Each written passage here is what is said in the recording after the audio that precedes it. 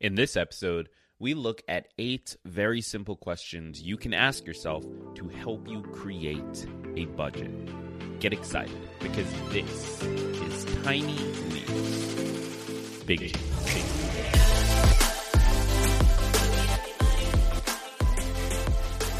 Welcome to another episode of Tiny Leaps, Big Changes, where I share simple strategies you can use to get more out of your life. My name is Greg Clunas, and in this episode, we are looking at 8 very simple, very straightforward questions that I have personally used and I recommend you use as well to create a perfect budget, to create something that you can stick with, something that will work long term, and something that you can build a lifestyle around rather than binging on something crazy and then falling off of it eventually. So this should be super, super good for many of you out there who maybe struggle with this. And like I said, it's something I've done myself and do pretty regularly, actually. So it's there's some proof that it works. Now, before we jump into the episode, I've got to remind you, if you haven't already, join us over on the YouTube at youtube.com/Greg Clunas. You can find us there. And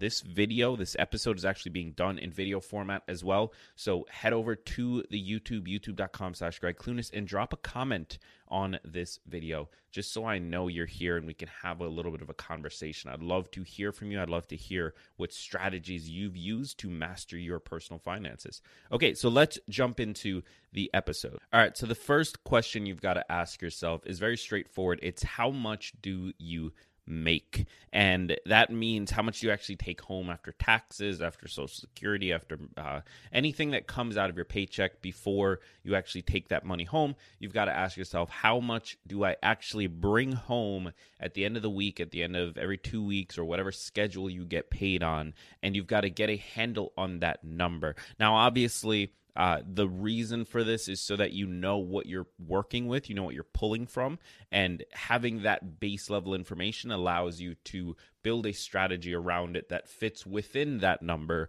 rather than coming up with something that maybe is an ideal or a goal but doesn't really work with the lifestyle that you lead. Now, the second big question you've got to ask is how much do you keep? So after your monthly bills, after any savings, after pretty much anything you have to spend, ask yourself, what am I actually keeping each month? For many of you, that might be zero. For many of you, that might be negative, right? You might be having to pay out all your money plus lean on credit cards or something like that. And for some of you, it might be $1,000 a month or $500 a month or $200 a month. Whatever your number is, get a handle on that based on your current lifestyle. Now, this isn't the budget, right? We don't want it to stay here. We want to keep more by utilizing the budget system that we're going to talk about in a second here. But we do need to understand, based on the life we currently live, based on everything that is just normal for us, based on how we typically live our lives, what are we actually keeping, if anything? Get a handle on that next. Then we want to look at what are your fixed costs. Now, a fixed cost is very straightforward. It is the amount you pay out each month that cannot be changed. There's no way around it, or at least no easy way around it, right? So this would include your rent if you have student loans or any kind of debt that you need to pay off. It would include utility bills. It would include things like your internet, your phone bill, TV bill, if you have subscriptions, things like that. Things that it's very difficult to change, and you want to get a base level understanding of what that adds up to, because those fixed costs make up sort of the basis of your actual life, right? For the most part, those are the things that, as long as those are getting paid, you'll be okay. Maybe you're not thriving, maybe you're not living the most luxurious life ever, but you'll be okay as long as those basic costs are paid for. So if we can understand what that number is, then we can start to recognize what our budget should look like. Then we need to find out what our variable costs look like. So these are the expenses that you can't really plan for, you can't really budget for, but they do come out anyway, right? It's real money leaving your wallets, leaving your pocket. So you've got to know what the history looks like. Now, for me, this is anything like if I go on a date with Rachel and I'm paying for food or drinks or movies or whatever it is that we're doing, if I'm stopping and buying snacks, if I'm getting fast food, if I'm eating out more than I want. You can see a trend here around eating because that's typically where all of my money goes. This is like Christmas time, right? So if I'm buying presents for people or birthdays or we're taking a trip or whatever it is, these are the things that don't necessarily have to recur every single month. Now, you might see some trends. You might notice that every month you're spending $200 on going out. And that might be a trend, but that doesn't absolutely have to recur every single month. That's not a fixed cost. It's not like your rent that has to be paid every single month. It's not like your bills that have to be paid every single month. That's something you have control over. And that's what the goal here is between the fixed costs and the variable costs. Variable costs you have control over, or at least more control. It's easier to control your variable costs from month to month. And so when you're looking at building a budget, you want to start there. And in order to start there, you have to recognize, okay, what are the fixed things and what does that number come up to, as well as how that then relates back to how much you make and how much you keep, so that you know, okay, this is the amount of money I have to play with right now for my variable costs. When you ask these 4 questions, you start to understand why maybe every single month you're in the negative, why you're leaning so much on credit cards, and that can give you a picture of what to do going forward. Now, when we get back, we're going to look at the last 4 questions of this process, so stick around for that. How would you feel if you saved an extra $1,500 this year without lifting a finger? That's exactly what Empower can help you do. It's really difficult to save as much money as we need to, because as soon as we get extra money, it gets spent. We do the best we can with our budgets and apps to track spending, but somehow it just still doesn't work. Well, there's an app for that. It's called Empower. That's EMPOWER. It's an awesome mobile app that makes saving and managing your money the easiest thing that you'll do all day. For starters, Empower has an automated savings feature. You simply tell the app your weekly savings target, and every day, Empower studies your income and spending and automatically knows when to move the right amount of money into your savings account, where you're less likely to spend it. It's called AutoSave. Just set it and forget it. And now you can stop Googling for answers to all of your finance questions. You can just text Empower's human coaches who give you personalized recommendations, and they're on standby to steer you through whatever financial challenge might come up in your life. If you want to save $1,500 more this year, you've got to check out the Empower app. Download Empower, that's EMPOWER, in the App Store or Play Store. Over 650,000 other people already have. And if you start today, listeners of this show actually have a special offer. You can get $5 for free, $5 when you use the offer code TINYLEAPS, and to reach your savings goal. So to claim that $5 offer, head over to empower.me/tinyleaps and use the offer code TINYLEAPS.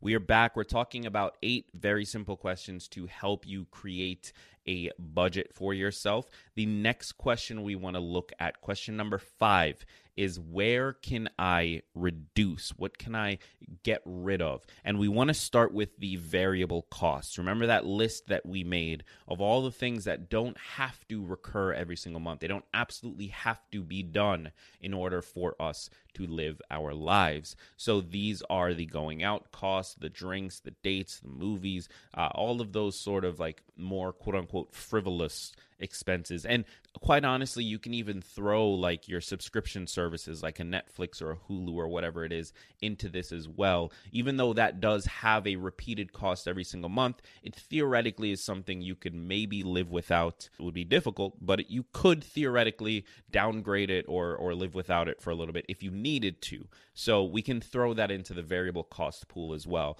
Now from there, you want to look at every single item listed out, and you should list all of this out in a spreadsheet or whatever whatever tool makes sense for you, but just literally line by line, you want to go fast food, $50, beer, $20, subscriptions, $40. So just go line by line and figure out everything in that variable list that you could spend less on, right? We're not quite looking at elimination just yet. We're looking at reduction. We're looking at figuring out what could be moved here. Could we downgrade from the $9.99 Hulu to the $4.99 Hulu and just deal with the commercials? Could we downgrade to not doing Amazon Prime? Could we maybe spend half as much on going out? Could we not eat out as much and make our lunch more often? All right, so that's where we're looking at just sort of reducing the amount spent in that category. Now, the next question we want to look at is, what can we eliminate?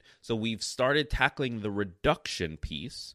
Next, we need to look at the elimination piece, right? And this, again, is in that variable cost section. We want to understand what does not need to be here. Like, what on this could I do without? What, first of all, shouldn't be on here? Because I think a lot of us, we end up spending more money each month than we intend to, because there's things that maybe we were subscribed to that we're not really using anymore. Like if we have a gym membership and we're never really going, or we subscribe to some app and we're not really using it anymore. There's a lot on our financial statements that should not be there at all, right? And those should be the first targets for complete elimination. Go line by line, ask yourself, am I actually using this? Am I doing anything with this? Is this still important? If not, cross it off, eliminate it, and be brutal about it. Then the second group of eliminations is the stuff you can do without. Now, you don't want to be too critical here. You don't want to kill yourself here. The goal is just to find things that you could maybe try doing without. So maybe you don't need both Netflix and Hulu. Maybe you don't need Amazon Prime. Maybe you're not really ordering that many packages for it to be worth it. Like, do that math, figure out what those things are. Now, I'm not saying not to have Netflix and Hulu. I have both, and I have Amazon Prime. The point isn't necessarily like, oh, you shouldn't have these services. And I'm not telling you that those are the things you should cut. What I'm saying is, if you go line by line and you can justify every single item on that variable cost list, then you're good. And if you can't justify everything, if you're going line by line and you're thinking, you know what, I really haven't used this in 3 months or in 40 days or whatever it is, or you know what, like, I only watch one show on Hulu. I only watch one show on Netflix. Maybe I don't need this there. Like, go line by line and just truly ask yourself, is this important? Does this need to be here? If it doesn't, eliminate it. Get rid of it. And what you want to do with the last two questions, so the what can you reduce and the what can you eliminate questions, you want to just move those things over to the side, right? We're not taking any action yet. We're not canceling any subscriptions yet. In this process of developing the budget, we just want to move it over to the side and earmark it so we know this is our pool of stuff that we can get rid of. And we, honestly, to motivate yourself a little bit, if you're doing this in a spreadsheet, just do the totals of how much you're spending each month on average for that elimination and reduction variable fixed costs list. Just do the totals across all of them, sum it all up, and look at how much you theoretically could save each month as far as like reducing your payment. Now, it might be a lot, it might not be a lot, but I think for many of us, it ends up being far more than we realize. Now, question number 7 is, where will you start? Now, if you are a longtime listener of this show, or if you have just ever read the title of this show, you know I'm not a fan of drastic changes very quickly. I think the way to get to something is to pick a massive change, a massive outcome that we want, and to take tiny leaps towards it. Those tiny leaps lead to the big changes. So that means we have now decided this variable list, here's everything we're going to reduce, here's everything we're going to eliminate, and here's how much money we're going to save every month from doing that.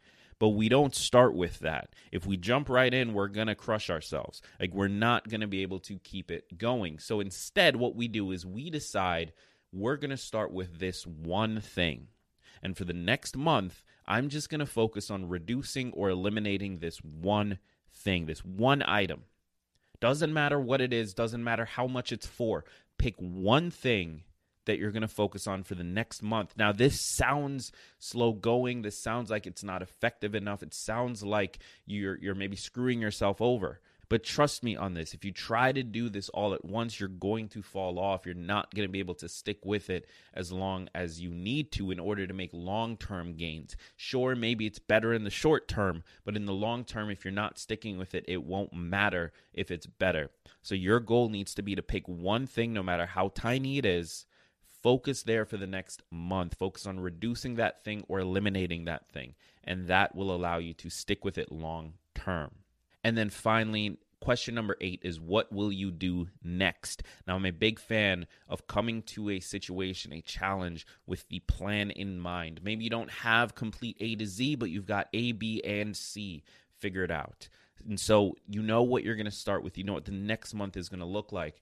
What is the thing after that? After you have spent 30 days reducing that thing, eliminating that thing from your life, what are you going to make sure you are doing after you have successfully completed that first task? Now, what is this doing for you? Number 1, you are subconsciously committing to actually complete that first thing because you're already planning the next thing, right? You are planning the next thing with the assumption that you're going to crush this first goal. And that helps you act in accordance with that. That helps you to actually crush that first goal. So that's the first thing. You end up subconsciously committing yourself to that success. And then the second big benefit of this, of picking the next thing, is so that after that first goal is finished, you still feel like there's somewhere to go, right? At the end of the month, you start feeling that giddiness. You're like, oh, I'm so close to completing this goal. This feels awesome.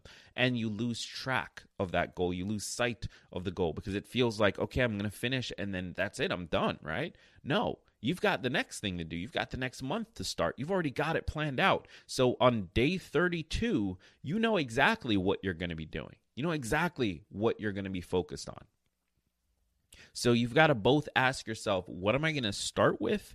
And ask yourself, what am I going to do after that? What comes next? So those are my 8 questions for creating a budget. I hope that was helpful to you. Just as a quick recap, you've got to figure out, get a hard number for how much you take home every single week or every 2 weeks or whatever your metric is. Then you've got to understand how much you keep from that currently, just as like a baseline. Then you've got to catalog your fixed costs, the things that are difficult to change. Then you've got to catalog your variable costs, the things that you have more control over. Then you've got to move things over to the reduction pile. What can you reduce? Move things over to the elimination pile. What can you eliminate completely?